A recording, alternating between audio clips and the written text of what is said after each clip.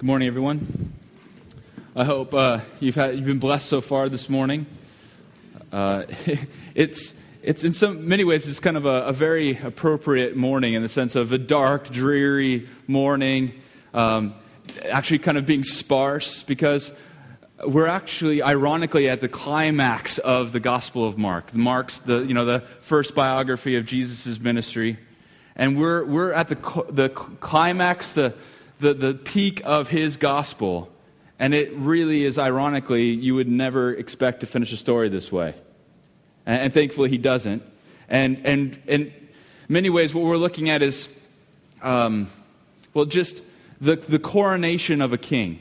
And we've been in this series that Jesus is a different kind of king. So we shouldn't be shocked that his coronation is dramatically different than any and every other king. So you think about a coronation of a king, the pomp, the circumstance, the cheering, the regalia, all this. It's a magnificent day. It's been lots of planning and effort has gone into this.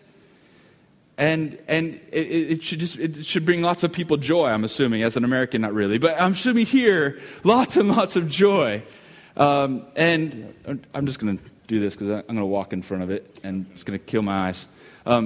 Just really excited. But this coronation is completely different. It's full of irony, and we'll see that. It's rich and thick with irony. It's full of agony. And just think of the irony and agony. The irony is supposed to make the listener feel the irony and feel the agony of this moment. Not just the pain that Jesus goes through, but just the irony of look at what's happening to him. We know what's true about him, and look what's happening. It can't be happening. And then it's full of mockery. People scoffing at him, as we read, as we were saying, the mocking. And the irony that his last breath leads to our life. It's just, there's so much in it. And it really does, Good Friday, even though we're talking about it on Sunday, which I think we talk about on Sunday, because so often it's kind of just given a few moments on Fridays. We want to really dwell in the beauty and the wonder of the irony and the agony of Good Friday. And this Friday, April 3rd, is the 1,982nd anniversary of April 3rd, 33 AD. So Jesus died on April 3rd, 33 AD. I had to do this. I'm a historian. I had to do this. Because it's happening on April 3rd this year. It's amazing. But that day is really the most important day for Christians. It really is. And just like last week, we saw that Christianity shouldn't be based on Christians, but based on Christ. That he's a different kind of leader, that the followers are wishy-washy, full of hypocrisy, all these kinds of things, but Christ came to lead and to give his life to be a ransom for many, and he is the basis for what Christianity should be about. And today, we're talking about the basis for Christianity. The fact is that this king went and died on the cross. And yes, Easter is important. Without all the truths and the depth, the beauty of the cross, really, it wouldn't mean anything unless he rose again from the dead. And so, we celebrate on Easter, and it's a big, important day, but the only reason why Friday is good is because he rose from the dead. But Friday is so important, or this Sunday is so important. So, because he defeats death and we get life, but really I kind of get way ahead of myself, as usual. So we're going to be in Mark 15, page 842 of the church Bibles. And what we're going to see is, again, the coronation of a different kind of king. And Mark tells a story in kind of a fast-paced way. And it's very, it's kind of like, you ever been seen a movie or something like that where someone kind of like their vision, the periphery kind of goes all blurry and it's just focused on one thing. It kind of has bottle vision. And Mark tells a story that we have kind of this bottle vision focus on Jesus. And all the sound is muffled as well. Mark only wants us to hear certain things. So he places a story and he places this story in the historical event of Christ's crucifixion. And there's lots of things that happen. But Mark leaves them out on purpose in order to focus on Christ who's going to the cross, the coronation of a king and the nature of it. So many things are muffled out. Jesus only speaks twice. We don't hear mourning or anything like that. All we see is mockery. And it's for the purpose of, maybe we should be asking, instead of kind of trying to fill in all the gaps, but maybe asking, why is Mark telling the story the way that he is? What is he doing? What is he saying? Why is he saying it this way? Why is he telling it this way? So that we can feel his intention. That's the big idea in some ways of this talk this morning is what is the purpose of Mark telling the story this way? Because I think it really draws us to what Mark wants us to say and what Mark wants us to think or what Mark wants us to ask. But there's many things that kind of get in the way of that very thing. So the first thing that I think of that could get in the way of really feeling and seeing what Mark is trying to say in the gospel is the fact is that you doubt that Jesus died on the cross. That it's not that big of a deal. I'm only here because Mom, Dad dragged me here, or I'm here because that's what we're supposed to do. You come to church on Sunday. But the whole cross thing, it's not that big of a deal. I don't even know if it really happened. And me, the historian, I want to jump in and say, okay, actually, the day of the cross, we not only have first-hand accounts, we have outside hostile accounts of this happening. I can tell you about Pilate, who people didn't think existed for a long time. We have historical things that prove that he was actually there and when he ruled and all these other things. I can tell you about the tensions that he was feeling, the tensions of Caiaphas, who nobody thought Caiaphas, the high priest, existed until we found his bone box in 1990 that proves that he exists. So I can do all these things, but that's not the point because now I'm distracted from what Mark is trying to do. I think we should see and feel what Mark is trying to say. We can get into the theology of the cross. It's very important. Jesus died for our sins. He came to bring us life. That's really important, but we could get distracted by that and not see what Mark is trying to tell, how Mark is trying to tell the story. We could also kind of get into the goriness of the cross, but in some ways that's kind of just manipulating us to feel something, to feel the agony. But Mark jumps right over that because his listeners would know exactly what that was like. So we don't need to get all that. So what we need to focus on is maybe asking the question, why is Mark telling it this way? And what is so important about the coronation of the king and the irony of him going to the cross? What does that mean for me? What does that mean for the church? What does that mean for the world? Okay? So let's jump right into the text, Mark 15. And before I say anything, I just want to say there's three major sections in this. So there's three things that happen to Jesus. There's a trial, there's a crucifixion, and there's a death. And then there's three responses to each of those events. And Mark in this section loves threes, okay? So there's three predictions to Jesus' passion, right? The day that he was going to die. He predicts that 3 times in 8, 9, and 10. He talks about 3 different times. The 6th hour, the 9th hour, the 12th hour, 9 a.m., 12 p.m., 3 p.m. And there's 3-hour blocks. So he's really into threes. There's 3 witnesses at the end of everything that happened. But so he's really telling a story for us to feel. He's telling us the historical account or historical event in such a way that will elicit a response. So we're going to look at the first section, the trial of Jesus and the first response to Jesus, starting in Mark 15:1. So as soon as it was morning, the chief priests held a consultation with the elders and scribes and the whole council. And they bound Jesus and led him away and delivered him over to Pilate. And Pilate asked him, "Are you the king of the Jews?" And Jesus answered him, "You have said so."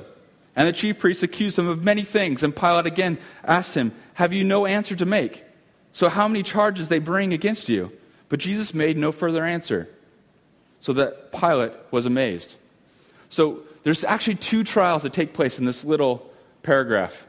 The first one is kind of a daylight early morning where the council, or what often is called the Sanhedrin, the 70 elders of the nation of Israel, they come together and they kind of affirm the kangaroo trial they had in the evening. And they do it for 2 reasons. The first reason is that they know that Pilate does all his trial work and all his major governmental work in the morning because it gets warm in the afternoon, and he's an elite, and they rest in the afternoon. So this is what the Romans always did. They did their trials and everything early in the morning, in the cool of the day. So they know they have to get this done. Also, they do it at night because in order to be prepared to kind of confirm it in the morning.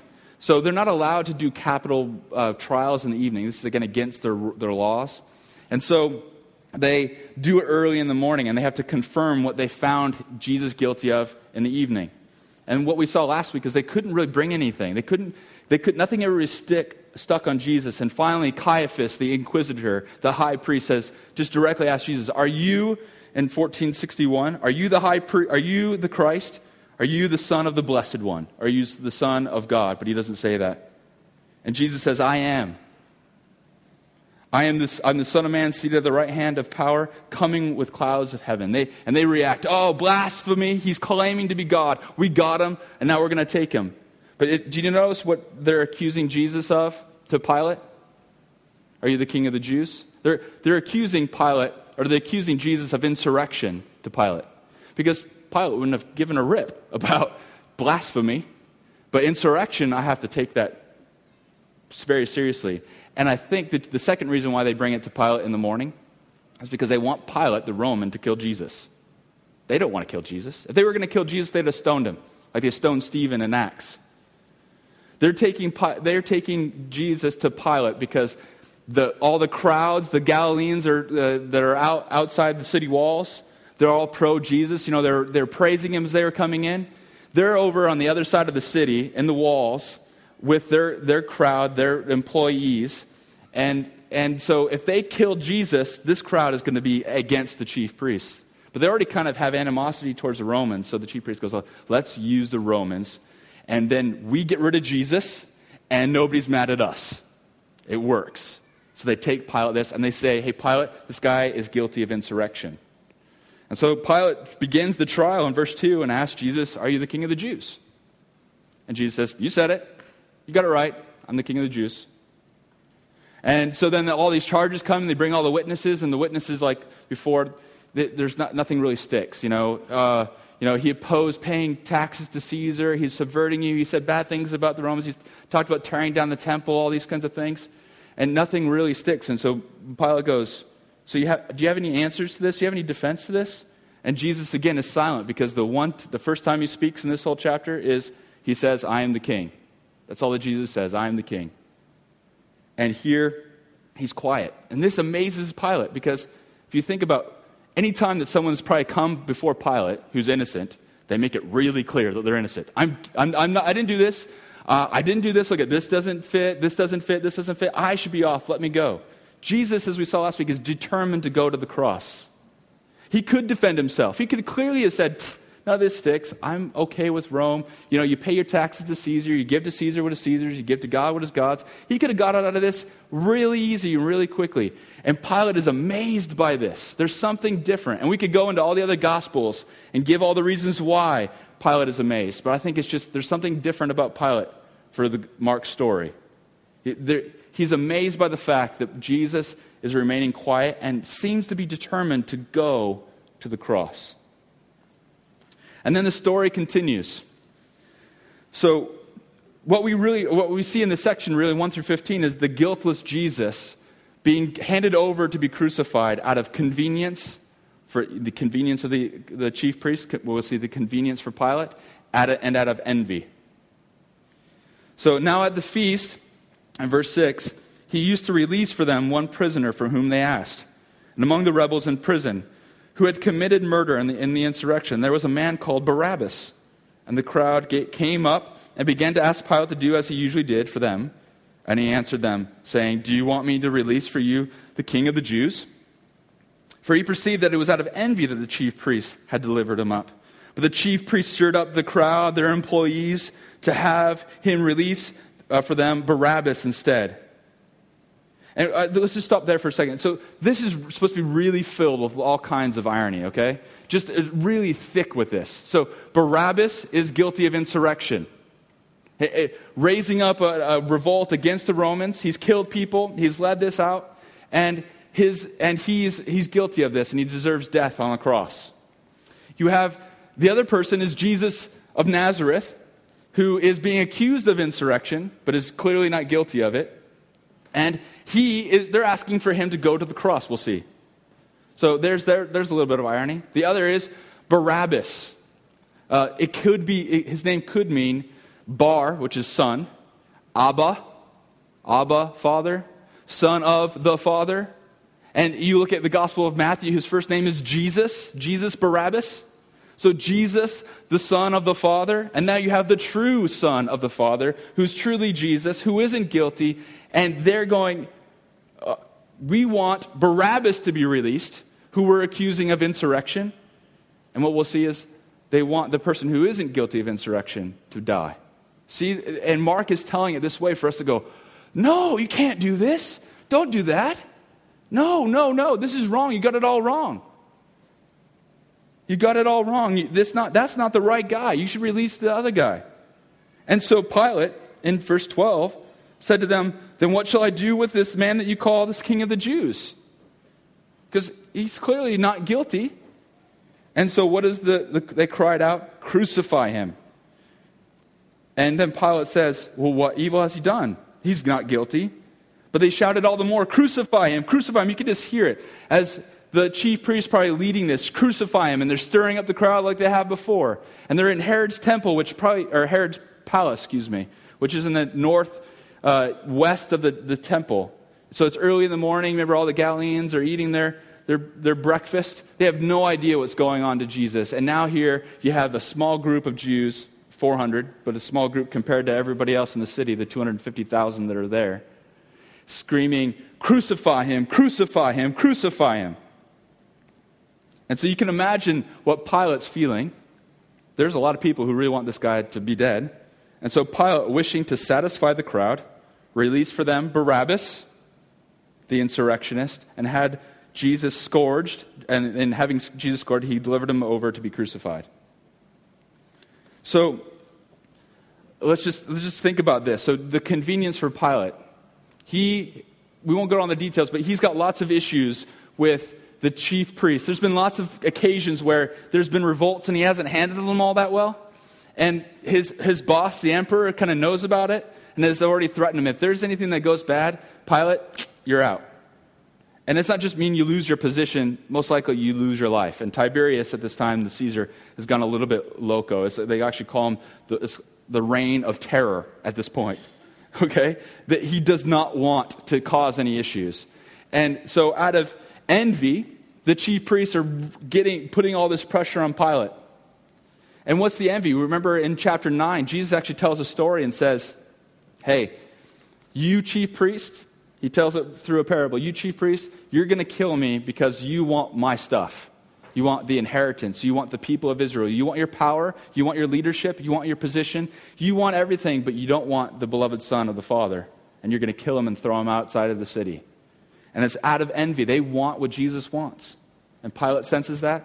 And so out of convenience and out of envy, Jesus is handed over to be crucified, both by the Jews and both by Pilate the Roman. Both are guilty. Gentile and Jew are guilty of handing Jesus over to be crucified. Just as Jesus had predicted 3 times that he would be handed over by the chief priests and scribes over to the Gentiles, and they would hand him over and deliver him over to be crucified. So there's not a guilt. Everyone's guilty of handing Jesus over. So this is the trial of Jesus. And now we're going to look at the response. And this is where Jesus, from 16 to 20, is the coronation. And his coronation, the crowning of this king, is met with mockery and abuse. So there's a trial, and here's the response. The soldiers take Jesus into the headquarters of the palace, and there's 600 of them, the whole battalion, in verse 16.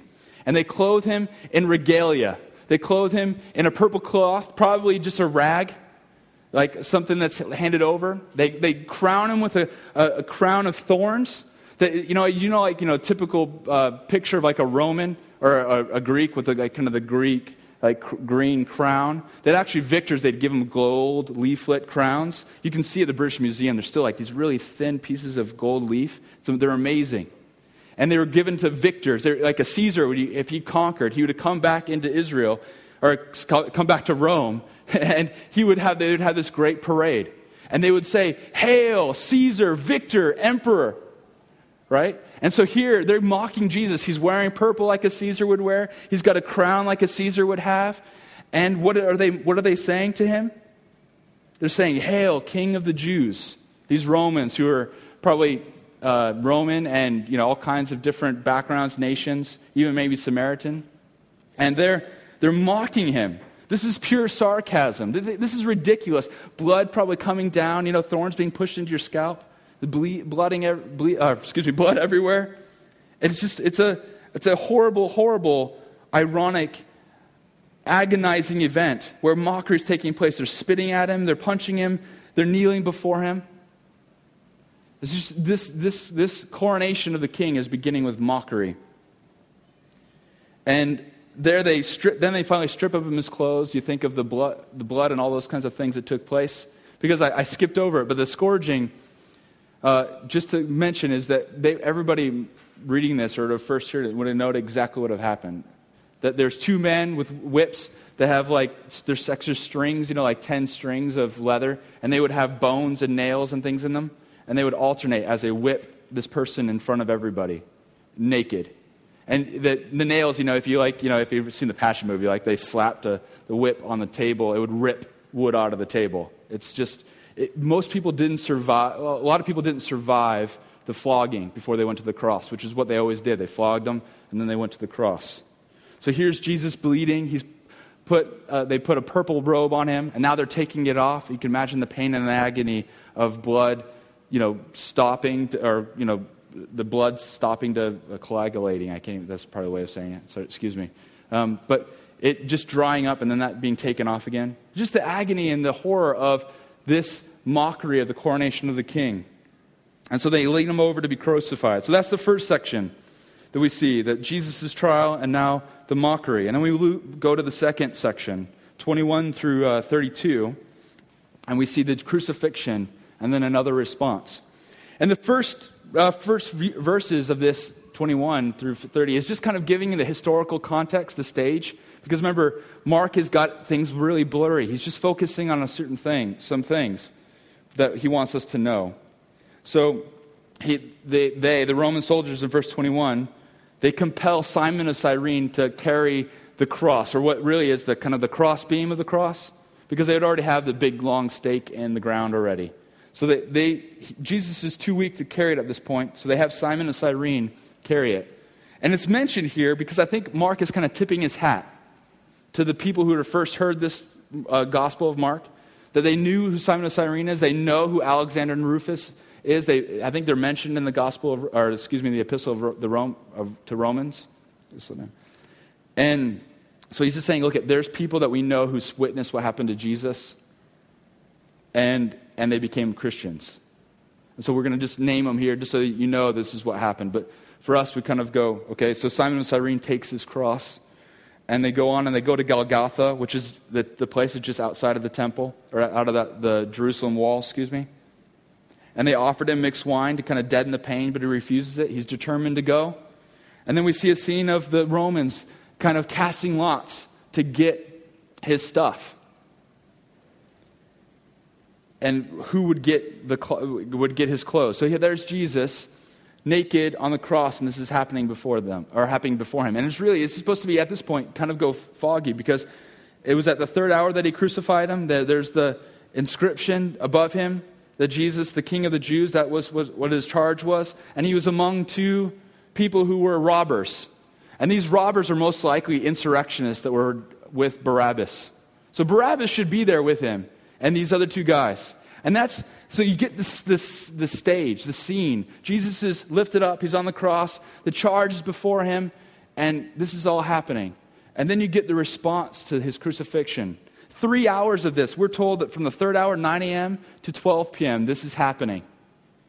So you have three groups of people mocking Jesus. So you have those in verse 29 passing by, deriding him, wagging their heads, saying, you who destroy the temple, rebuild it in 3 days. Save yourself and come down from the cross. And then you have the chief priests and scribes mocking to one another. He saved others, he cannot save himself. Let the Christ, the King of Israel, or the King of the Jews, come down from the cross that we might see and believe. And those even on the cross with him, who were crucified with him, were reviling him. And see, we know that there's another story where one of the guys that he's crucified with kind of says, hey, Jesus, you are the guy, right? And Jesus kind of promises, you'll be with me in paradise today. But see, Mark doesn't tell that story. It's all blurry. Everything is blurry. It's focused on the fact that Jesus, the King, is on the cross, and all we hear is Jesus speaking and people mocking him. That's it. The coronation of this king is just met with mockery. And that happens for 3 hours. So we see the crucifixion, and then the response is more mockery. Then we go to the last section here, 33 through 39 that we're going to look at, is the third thing, Jesus' death, and then another response. So when the 6th hour had come, there was darkness over the entire land until the 9th hour. So roughly 12 p.m. to 3 p.m., roughly. For 3 hours, it's completely dark. And I think God is saying, look, this is completely different than any other crucifixion. And we have historical accounts where people from afar kind of notice darkness over towards Palestine. But that, again, see, that's me, the historian, kind of trying to say, look, this has actually happened. But that's not the point. The point is that this crucifixion is completely different than any other crucifixion. And at the 9th hour, at 3 p.m., Jesus cried out in a loud voice, Eloi, Eloi, lama sabachthani, which means, my God, why have you forsaken me? And some of the bystanders hearing it said, behold, he's calling Elijah. Someone ran and filled a sponge with sour wine and put it on the reed and gave it to him to drink, saying, wait, let us see whether Elijah will come to take him down. Let's stop there. Just a couple things to notice. I think a lot of us who've kind of grown up in the church, we see Jesus saying, my God, why have you forsaken me? And we want to immediately kind of go to Psalm 22, because he's quoting that. It's the first line. But I think it distracts us from what actually Jesus had been praying in chapter 14. God, Father, take this cup from me. I don't want to go to the cross and have your anger be upon me. Because that's the agony. It's not the cross. It's not any of those things. I think the greatest fear that Jesus had, and that caused him to sweat blood and all those kinds of things, is the fact that he was going to have, for the first time, the anger of the Father placed upon him. He's going to be forsaken by his Father.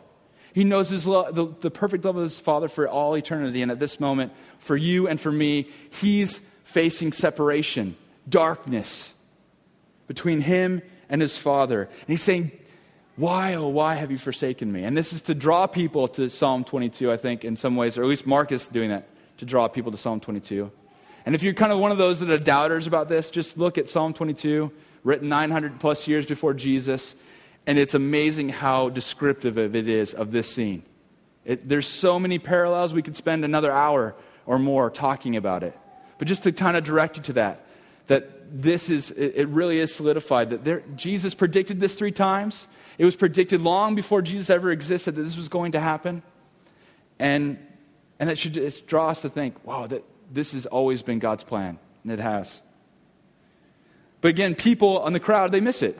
They kind of, this could be mocking, it could be sarcastic. Hey, let's wait. Is he calling Elijah?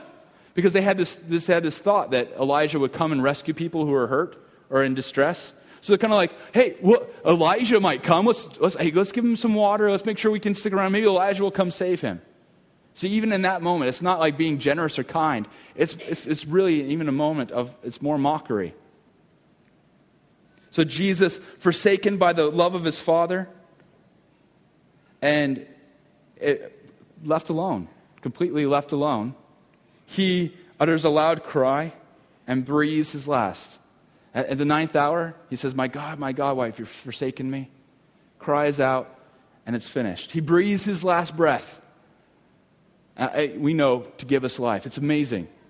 And it's also ironically amazing. Ironically, it's also horrific.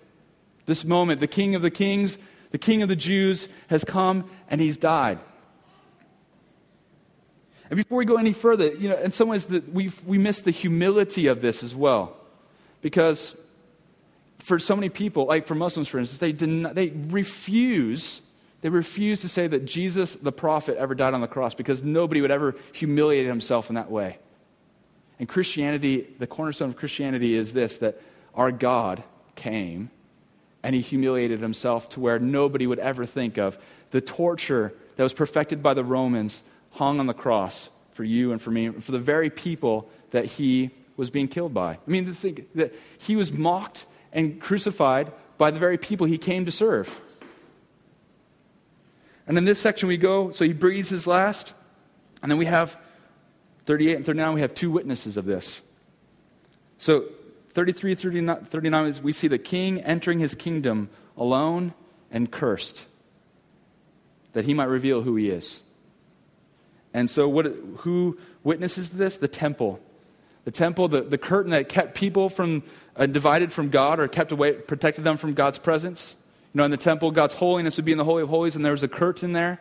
And at this moment, the curtain rips, and there's nothing protecting people from God's glory. Because I think Jesus has entered into his throne room. By death, he's entered in, and he's defeated death. He's defeated the division between God and his people. And then what do we have? We have the centurion. So the guy who's in charge of all this, the Roman soldier, who stood facing him, said that this way, that he breathed his last, he said, "Truly this man was the Son of God." And this right here is the climax of Mark's gospel. Right here, this centurion, this Gentile, this non-Jew, right after the temple's curtain's been torn, we have the centurion saying, "This is the Son of God." It's amazing because that's exactly what Mark's gospel has been all about. It started with this, the first line. This is the gospel about Jesus Christ, the Son of God. Everybody knew what the Christ was like, and everybody knew what the Son of God was supposed to be like, but they really didn't get it. And the other three places in the Gospel of Mark where someone says this, it's God the Father, "This is my beloved Son, whom I'm well pleased, and whom I love. Listen to him." He says that twice at his baptism and transfiguration. Then we have a demonized man. We have a demon saying, "This is the Son of God." But this is the first time we see a person proclaiming that Jesus is the Son of God. And it's after the Messiah, the Son of Man, the Son of God, has died on the cross. And the temple curtain has been ripped open. And the response to this, the coronation of this king, entering into having victory, entering into death, is a Gentile saying, "This is the Son of God." Just to end, that Mark ends this chapter with kind of just the women at a distance witnessing, three witnesses. They witness his death, they witness his burial, and then we'll see next week they witness his resurrection. This isn't something that nobody noticed. People witnessed this and believed it.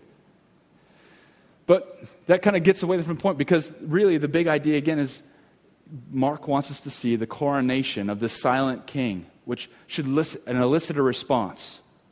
And this response is, "That's the Son of God. That's the Son of God. That's what we have." You could say that's not the Son of God, like a lot of people do. But the reality is that it should draw us to go, look at a centurion who's the only thing he ever claimed to be the Son of God was the emperor. And now he's changing everything. His whole world is going upside down. He's recognizing a dead, beaten Jew as the Son of God. The world is flipped upside down. And you think, I want to be someone who responds and says, "That's the Son of God." And I want to live as though the darkest day, the darkest hour of all of the world became the greatest hope for all of us. I want to live in that reality. But so often like what we sang this morning, so often don't we join the scoffers who mocked him? How often do we live our lives as though the crucifix, the cross, never happened? I mean, daily, this morning, I lived my life as though it didn't happen. I wasn't like Jesus. Because remember, Jesus is in agony about not the torture or anything else, the torture of being separated from his Father. And what did Jesus do? What did Jesus on the cross give us? Jesus paid the price. He took on all our sins. He took on all the separation, all our hostility, everything that we have against God, and put it on his shoulders and ransomed it. He served us that way so that we could have all that he has. The love of the Father, the delight of the Father, righteousness, holiness, life, joy, peace. And he gave that to us. And we so often live so easily as if it's not a big deal if we live as though God has forsaken us or we live separated from him? How often do we just walk and go about our day as though the cross never happened? Every moment sometimes. It's a constant battle.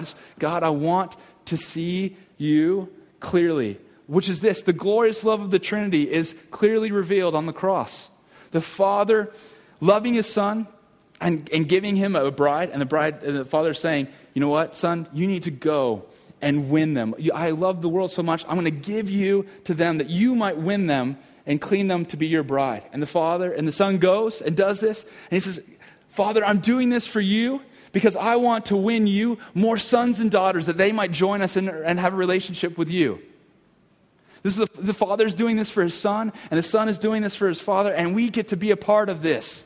And we want our lives to be transformed by this very moment, that Jesus died on the cross.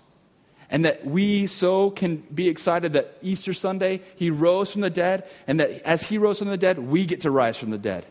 And we get to have life. And we don't have to live in darkness, but we can live in light as he came to bring us light. See, that's what Mark wants us to respond to. That's the why. Why is he telling it this way? Why is it muffled? Why is it so focused on the king who only speaks? And he says, I am the king. And he says, God, why have you forsaken me? And all it is filled with mockery. It's because he wants us to go, that is the Son of God. That's what it means for God on high to come and stoop down and humiliate himself to give us life so that we can be raised up and be sons and daughters of God. That's why. It's amazing. And I want to be a person, and I want to be, hopefully this will be a church, and I want all of you here to go, yeah, that's my king, that's my God, that's my son, my bride, my bridegroom. I wish I could say that right. But I am the Son of the Father, and I get to be a part of the bride of Christ. And go, that's my life, and I don't want to ever forget it. That what he has is mine, that the Father's delight in the Son is the same of the delight that he has in me and you and this church. Let's pray. Father God, I thank you so much that you gave us, Friday, Good Friday, the dark hours of Christ going to the cross, the agony and defeating death, the defeating and of the hostility and hatred against you. Just thinking about the hostility and the mockery of all the people around Jesus, the Jews, the Gentiles, everyone. And Lord, I just ask that we wouldn't be among the scoffers, that we wouldn't be among the mockers, but we would be people who be like the centurion, who see the dead, naked cross as not as something that's embarrassing, as something that we should reject and ignore, but something that causes us to go, yes, that's the Son of God. And yes, I want to give my life to him. That's what it means to serve. And I want to be someone who gives my life to the others because Christ has given his life for me. Lord, may we just live in the light of that. Lord, we thank you for Easter. We thank you that we get to look forward to next week and celebrating that you have risen indeed. And everything that you've done on the cross is affirmed in the resurrection. Thank you so much. We pray in Jesus' name. Amen.